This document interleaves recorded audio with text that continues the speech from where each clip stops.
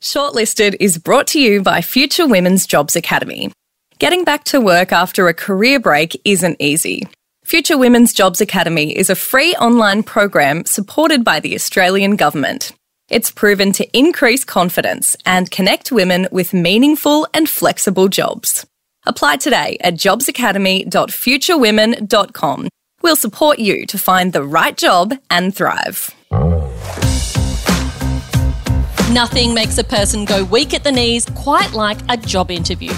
Enter Shortlisted, a podcast by Future Women where Helen McCabe and I hold your virtual hand, walking with you every step of the way, right to the interview door and straight onto the shortlist. In this episode, we teach you how to communicate a career transition and showcase your transferable skills. Pivot was not just the word du jour of 2020. Let's learn what it takes to switch industries by harnessing your valuable skills and experience. So you're ready to make a switch and change roles or career. How can you frame your prior experience and articulate transferable skills? Have you ever had a career transition? I think you might have. Yeah, I totally have. And I would say my overarching piece of advice is own it. This is not one to shy away from. This is not one to wait until they bring it up. A career transition's a good thing. If you've been in the workforce and you've been kicking goals and you've been reaching new heights and achieving things, and you're looking to make a shift into a new industry, that should be flattering to the people who work in that industry currently. And in the world that we live in now, there will no doubt be skills and attributes and abilities that you have picked up in your previous roles that will be more than useful in a new area of work. The trick is to sell it in a way that is meaningful and is authentic and not go down the path of overselling skills that you might need in this new job that perhaps you don't have. So it's absolutely common practice and more so now than it's ever been before. Yeah, the portfolio career, right? Absolutely. So in Australia, job mobility is at an all-time high with 1 in 10 workers changing jobs from February 2021 to February 2022. That's a big stat. And we also know from a poll of 6,000 women in 6 countries, 68% of employed women worldwide say the pandemic has made them rethink their career paths. And we know that because, Jamila, you and I mentor a lot of women through the Future Women community, and so many of you are all thinking about changing roles. So it's really common. Don't shy away from it. In fact, I would even argue transitioning careers is a good thing. Oh, absolutely. In fact, for the young ones amongst you, it is going to be more than normal. It is going to be constant. There's a new Australian study out that's indicated that young people today will likely have 17 different jobs over 5 different careers in a lifetime. So I think nowadays, employers are going to expect that you've moved around a little bit. So it's not something to be worried about or ashamed of. There are a whole different bunch of motivations that might be the reason behind you pursuing a new career. It might be plain and simple. It might be about money, right? Might be that you were in a career where you'd reached a ceiling, you weren't going to go further, and you wanted to look for greater reward somewhere else. It might be about flexibility and balance and well-being. Perhaps you were in a career where it was always going to be super fast-paced and high pressure, and that's not something you want right now. Or perhaps it's about experience or love of doing something different. Perhaps you've reached a stage in your life where it's not just about doing the job you trained for when you were younger. Perhaps it's time for a change. Perhaps your values have shifted. Perhaps there's a culture or a series of relationships that you want to explore. I think that's something to be really proud of. Remember, if you're interviewing for a job, you're interviewing with someone who works in that area already. So they like it. They think it's good. It is, if anything, flattering to them to hear from you that you'd also like to work in that space. And look, moving around is the fastest way to a salary increase. Quite often you need to move in order to jump up the ladder, both in terms of your title and in terms of your salary. But they are not the only reasons to go. People move because of mental health services, flexible schedules, and of course, getting more technical skills or remote work options, which of course is something that's quite important to many of our community. So you're in a job interview, you've got to explain that you've gone from one profession to something wildly different. What do you do about it? All right. So As I said at the top, you sell it, folks. And we're going to do a little bit of a practice now. So I'm in my job interview with Helen McCabe, lucky me, and Helen is asking me about why I think I would be right for this new role as a journalist working at Future Women, given that I used to be a professional synchronised swimmer. And she says to me, what possible transferable skills could you bring to this role? It's a particularly challenging one, and I'm hoping that the challenge for the rest of you selling something is not quite this hard. This is going to be a really good exercise in hearing how good Jamila is at selling something, because she will actually be able to do this. What did you learn synchronised swimming that you can bring to the role at Future Women? It's hard to know where to start because there are so many things that I can bring to your organisation. The first one is, I think, a fresh perspective, because Future Women is staffed mostly by young women who've worked in areas such as gender, diversity, inclusion, sales, and politics and media in the past. And what I bring is a new perspective that nobody else can, and that's the perspective of an elite athlete, which I am, as you can see.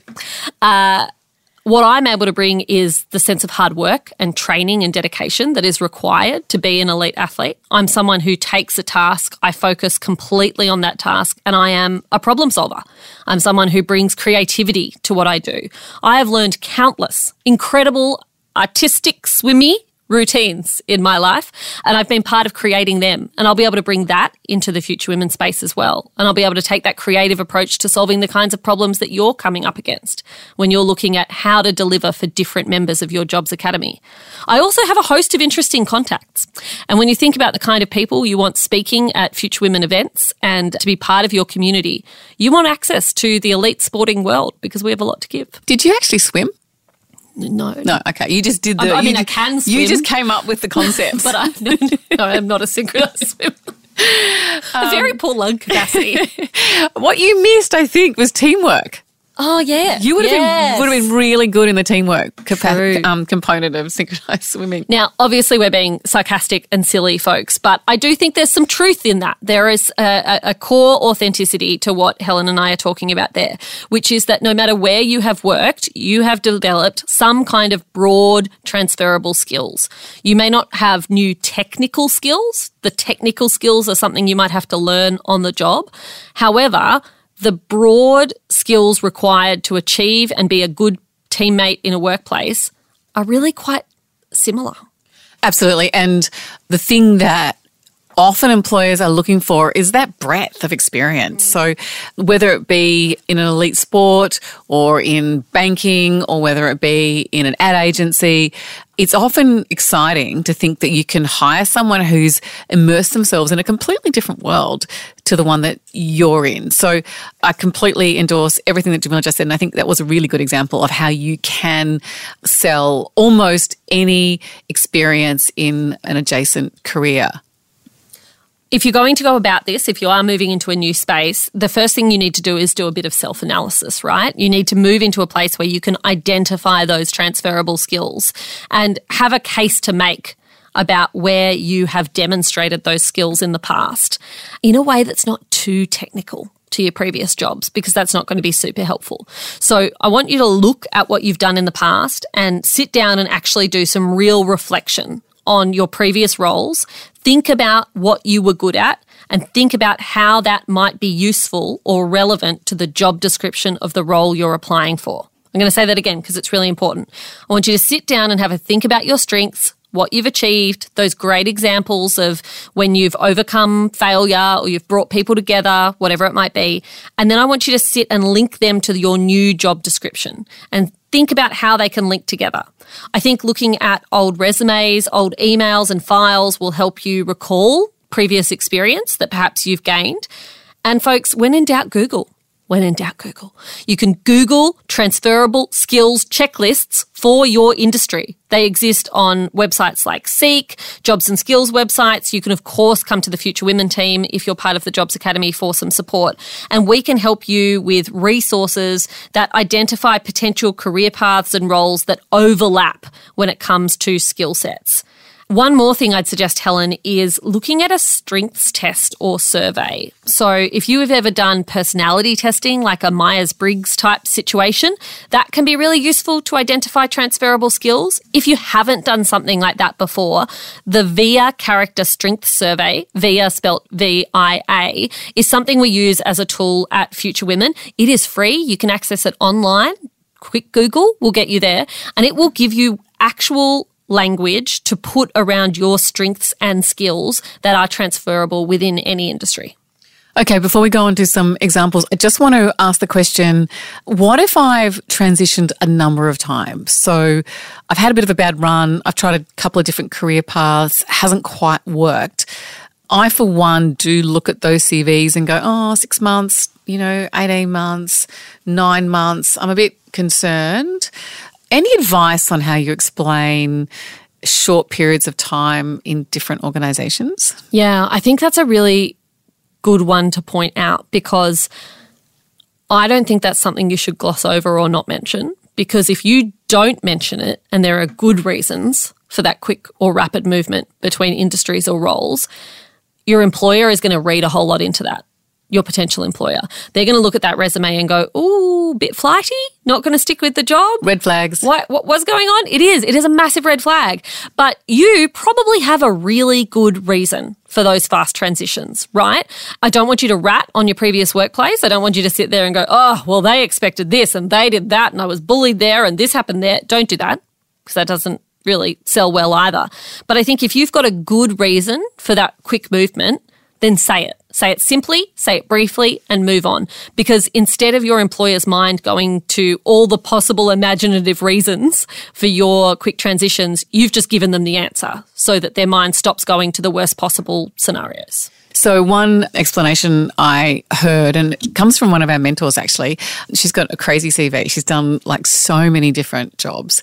And her explanation is, I just like to get in, do a job, do it really well, and then I just want to move on. I get bored by doing the same thing over and over again. I like big problems, and anyone who hires me knows that's what they get. I just come in, lead a team, and then I just move on. I stayed around for a few years because they gave me a new project and I really enjoyed that project, but I never stay for long. And that's just who she is. And she understands that about herself and she explains that about herself. She's obviously very good at what she does, but her CV, red flags all over it until she's explained it. I'm trying to think how I would react to that in a job interview if I was interviewing her and she said that. Firstly, I think I'd be quite taken aback by someone saying, I'm here for a good time, not a long time, essentially. Yeah.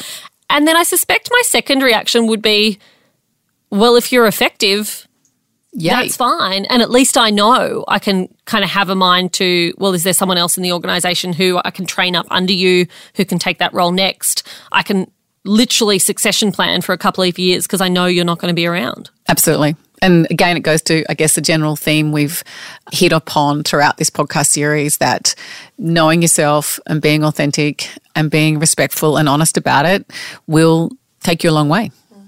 Helen, let's test out a couple of non-synchronized swimming related examples.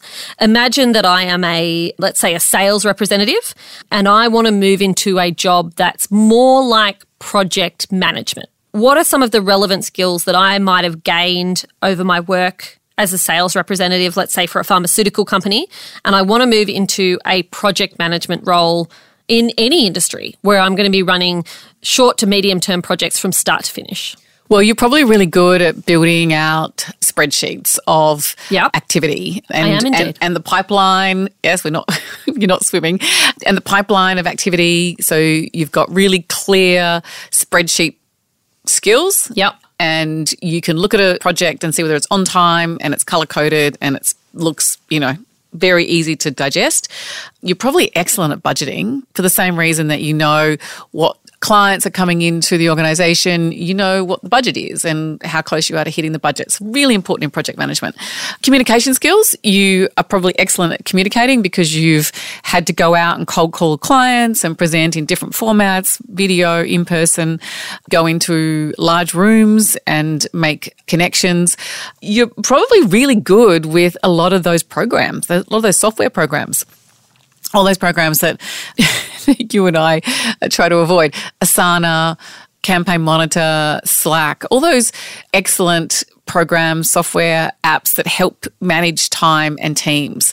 Super important in a project management role. So I think you could easily make the argument that a sales rep and a project manager are really suited to, a career transition process.